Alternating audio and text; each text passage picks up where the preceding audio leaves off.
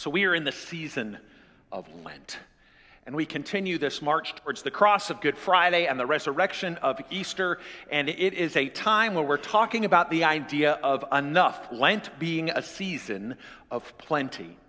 Before we get started, I just want to say a pair of things. The first is a word of gratitude. I am so proud to be the pastor of a church that makes space for our young people like you did last week on our Youth Sunday. I was deeply moved by the testimonies, by the preaching, by the worship, by the music, by their vision for who we are as a church on the theme is enough is enough. And I'm grateful for you making space to them because it says to that youth program that we care as much about our future rooted in their excellence as we do in the greatness of our history and our past. So from me to you, thank you for making space for them. The other thing that's true about the season of Lent is that it's an opportunity for us to be shaped in God's goodness and grace, and we'll get to the themes of that, but I want to say that there are often people who come into this experience who say, I really don't need to be more challenged over the next 40 days in my story. Life is enough. The worry of my family, of my soul, of my heart is sufficient, and to you I say, Easter is enough. Maybe you come to the story worried about family, about friends, about children, about patterns of addiction, about loss of job, of loss of income. Maybe you've lost dear friends and partners in ministry suddenly. Easter is enough because it is the symbol for us as the Christian church that God's story is made complete, not in the suffering of Jesus on the cross, not in the struggles of the Christian disciple over the season of Lent, but in the empty tomb at Easter. Now that said, Lent, for many of us, comes as an opportunity for us to be formed in such a way as to add some depth and substance to the power of Easter, which is sufficient. 2 weeks ago when I started this series on Enough, I talked about things you might try on in Lent. Just a quick little pattern in review. For many, Lent is a time of fasting, of giving something up that God might speak to you. It is an opportunity to set something down that God might speak to you in a new way. Giving up, maybe it's a vice or a pattern of use in your life. Something that you just need to set aside for 40 days that God might know you and you might know God better. But the inverse is true. If we're setting things down in Lent, Lent is also a season where we might pick something up. Taking on a new opportunity, a commitment to a pattern of worship and being present in the work of God, a pattern of prayer, of study of God's Word or resources beyond the Bible. Whatever it is, you might try something on new in the weeks to come. To use what's left of the month of March and indeed our march towards Easter as a chance for God to shape you. That Lent would be a time for you to ask good questions. Good questions of yourself, good questions of your neighbor, good questions of your God. To use this as a transformative time to explore who God is and who you are in God's grace. But the flip side of that one is that you have to be willing to embrace tough answers to grow in Lent. When the answer is not now, not yet, not ever. When the prayers that come out or of us return with a sense of that wasn't the answer I scripted or expected. When our expectations of others and how they live their lives and who they are come back to us either empty or confusing. You have to learn to embrace tough answers. And we have to learn the pattern of enough. And so this series, as we've been working through it, is a chance for us to talk about these different ways of unpacking a real vague word about completion, like enough. And each week we've got these witty little turns of phrase that involve the word enough. We started with, am I old enough to know better? Old enough to know better. Last week the youth talked about enough is enough. This week we talk about fair enough. Fair enough is one of those phrases that we use, again, to demonstrate a sense of adequacy. It's sufficient.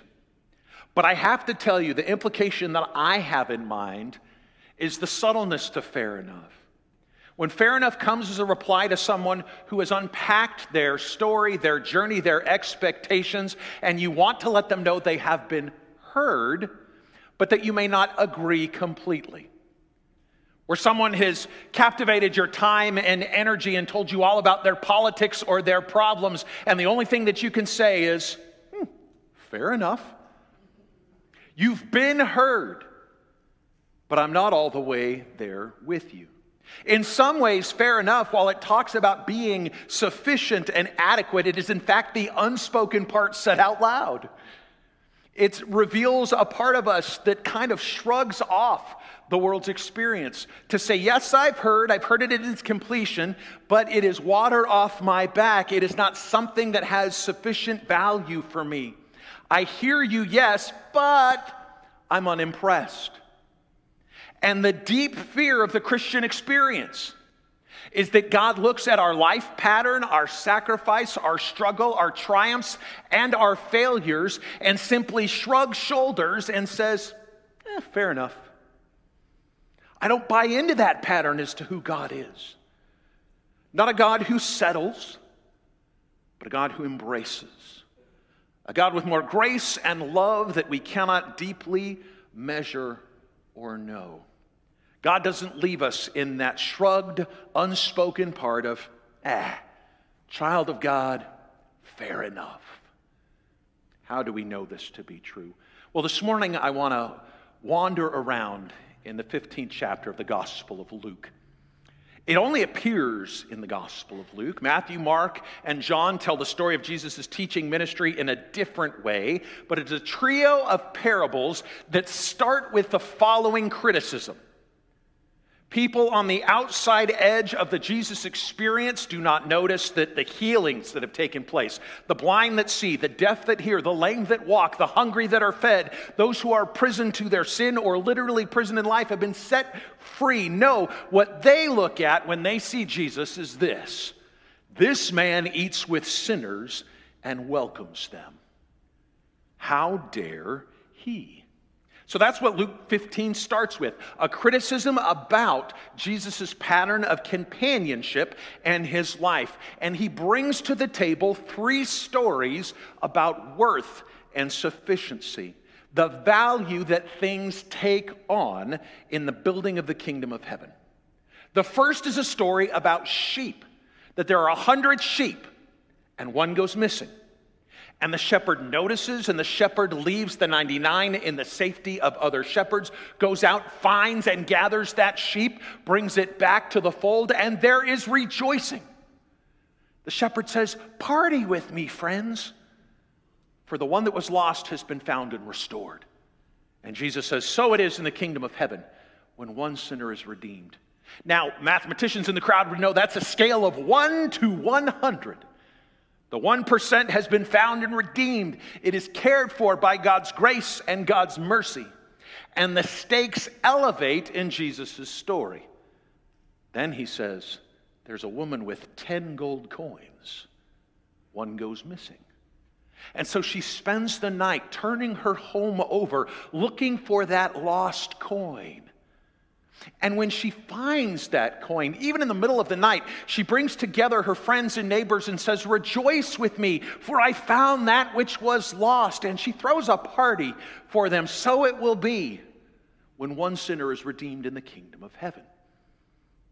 The 10%, a value of 1 in 10.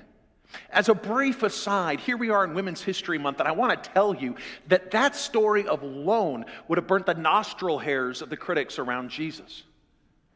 To have the example in that story of one of sacred worth and one of holding on to God's grace, wisdom, and purpose being rooted in a woman with sufficient and substantial means of her own, having 10 gold coins, who doesn't call to her a husband, a son, an uncle, any male figure to recover that coin, but instead can do it herself and then invites her friends to a party, itself is revolutionary thinking.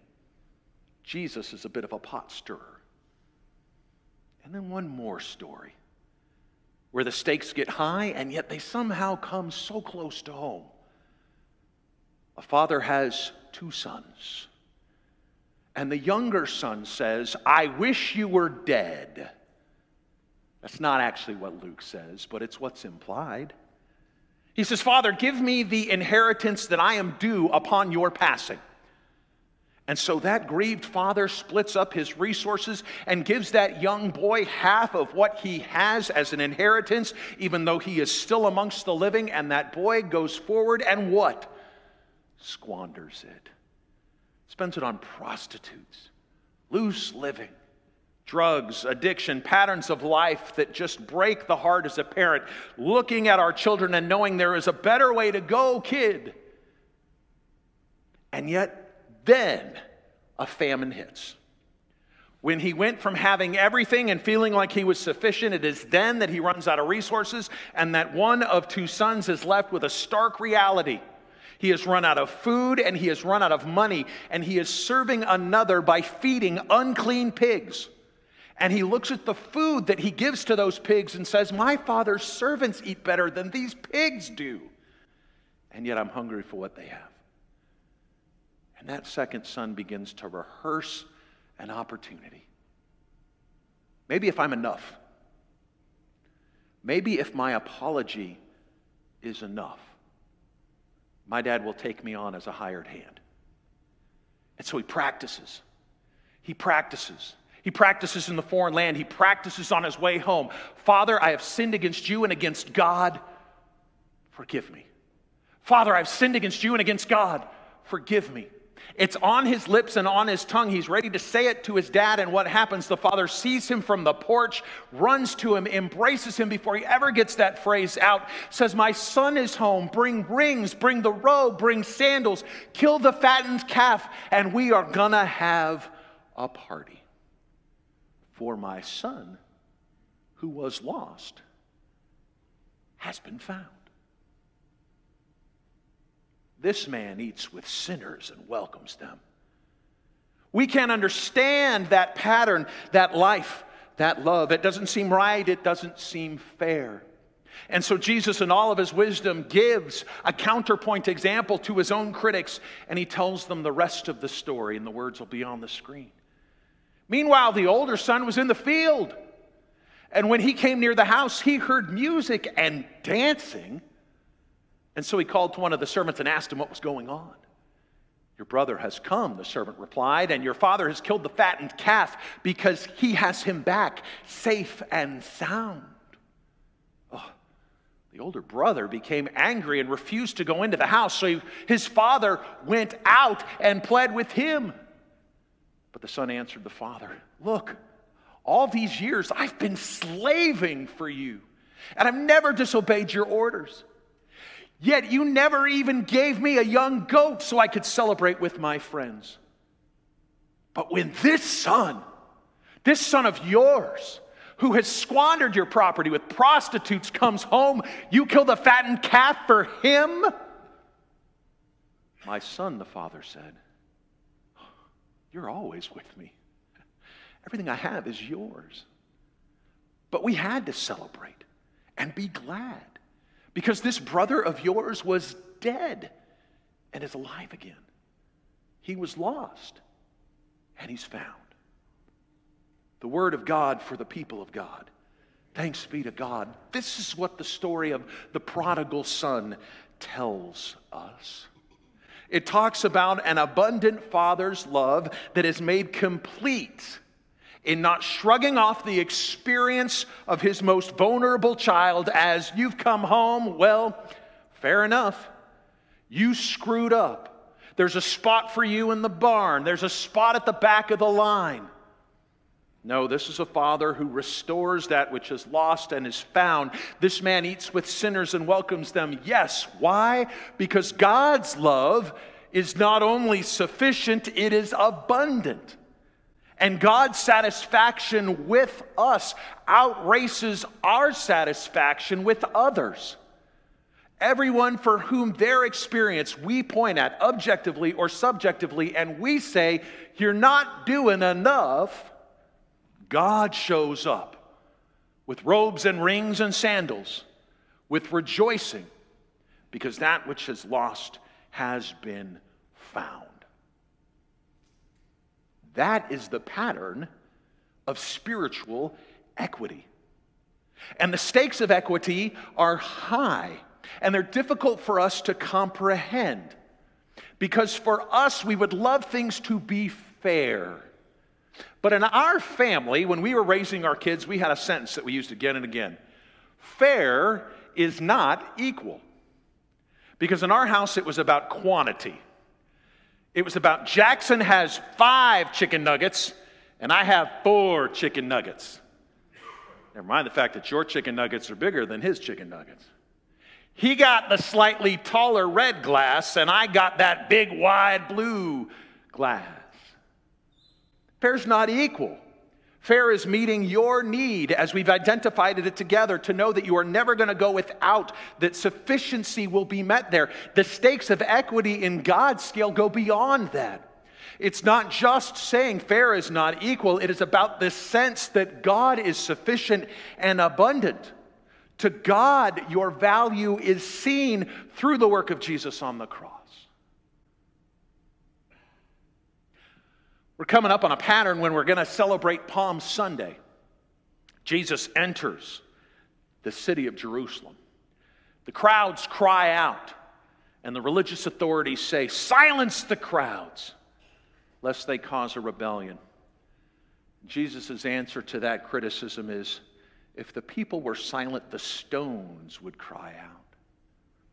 One of the things I love is the places where God has sent stones to cry out, to remind me of patterns of life, of theologies that are beyond me that I need to hear and see in a different way when I'm not hearing them in the voices of the people of God. And so singing a U2 song in worship speaks to me. Yes, I still haven't found what I'm looking for, but the part of that song that I find most compelling is something that is so subtle, as Bono writes, that I think we miss it. He says, "You took on the cross of shame." And then the next little line before it hands off to the chorus is, "And I still believed it. And I still haven't found what I'm looking for." We are so quick to believe in our cross of shame. We are so quick to believe that we are not worthy of God's goodness and the power of the cross. We are so quick to diminish our own place in God's kingdom. And when we are not, perhaps we need to be reminded of that responsibility. That even when we think we've done enough, it is still insufficient in the grand economy of God's work. We all need the work of Good Friday. We all need the empty tomb of Easter Sunday. We all need to realize that God is sufficient. See, the criticism of Jesus that brings us to these stories, these fair enough stories, is about building the kingdom of heaven. It's about inviting people into a new and full relationship, not just redeeming them for the end of their life, not just helping them to know the pot of gold at the end of the rainbow or the pie in the sky that awaits in the here and the sweet by and by. It is about building a kingdom of God that we can see in our midst. But it only happens for Jesus, and it only happens for us when we can see the world as God does. To realize the value of the stranger and the neighbor, to call to the lost, to value the least, to know that whether it be 1 in 100, 1 in 10, 1 out of 2, those we do not see, those we have lost, are welcome here and are valuable to God. And when the criticism of the world is that church includes sinners and welcomes them, all the better for it. When the criticism of the world is, those are a people who love people that I do not, that's the work of Jesus. Not only are we called to embrace the lost, we are called to celebrate and to notice the small. Celebrate with me. I had 100 sheep and 99 might have been enough, but I found the one I was missing. Celebrate with me. Even though you might feel that 9 coins was enough, I found the one that I'd lost, and it matters to me. Celebrate with me. Yes, I have another son who treats me well, who treats me better, who is the apple of my eye, and who has always been faithful, but the one that I thought that was lost to me, the one that you thought wasn't worth the time or the effort, he's come home. That's the pattern of God's grace and redemption. When we learn to see and to celebrate those innocuous moments that seem of such little significance, celebrate with me because the one who was lost, I thought, to me and to another, has been restored. Now, I want to say one thing. You might say, I'm the one sheep, Pastor. I'm the one coin. I've been lost and I felt like nobody noticed. I desperately need to know that you, this church, or your God are on the hunt for me and would celebrate my restoration. And that's the work we do here. Do we do it perfect every time? No. But we're not perfect, our God is. But that is the business of the life of faith. Bringing together the very kingdom of God that we might know our redemption and restoration. Now, in the midst of all of this conversation about fair enough, there's an important pattern of life that I don't want to miss the chance to address. And that's what happens when life feels unfair. Because oftentimes that's not the part that goes unspoken.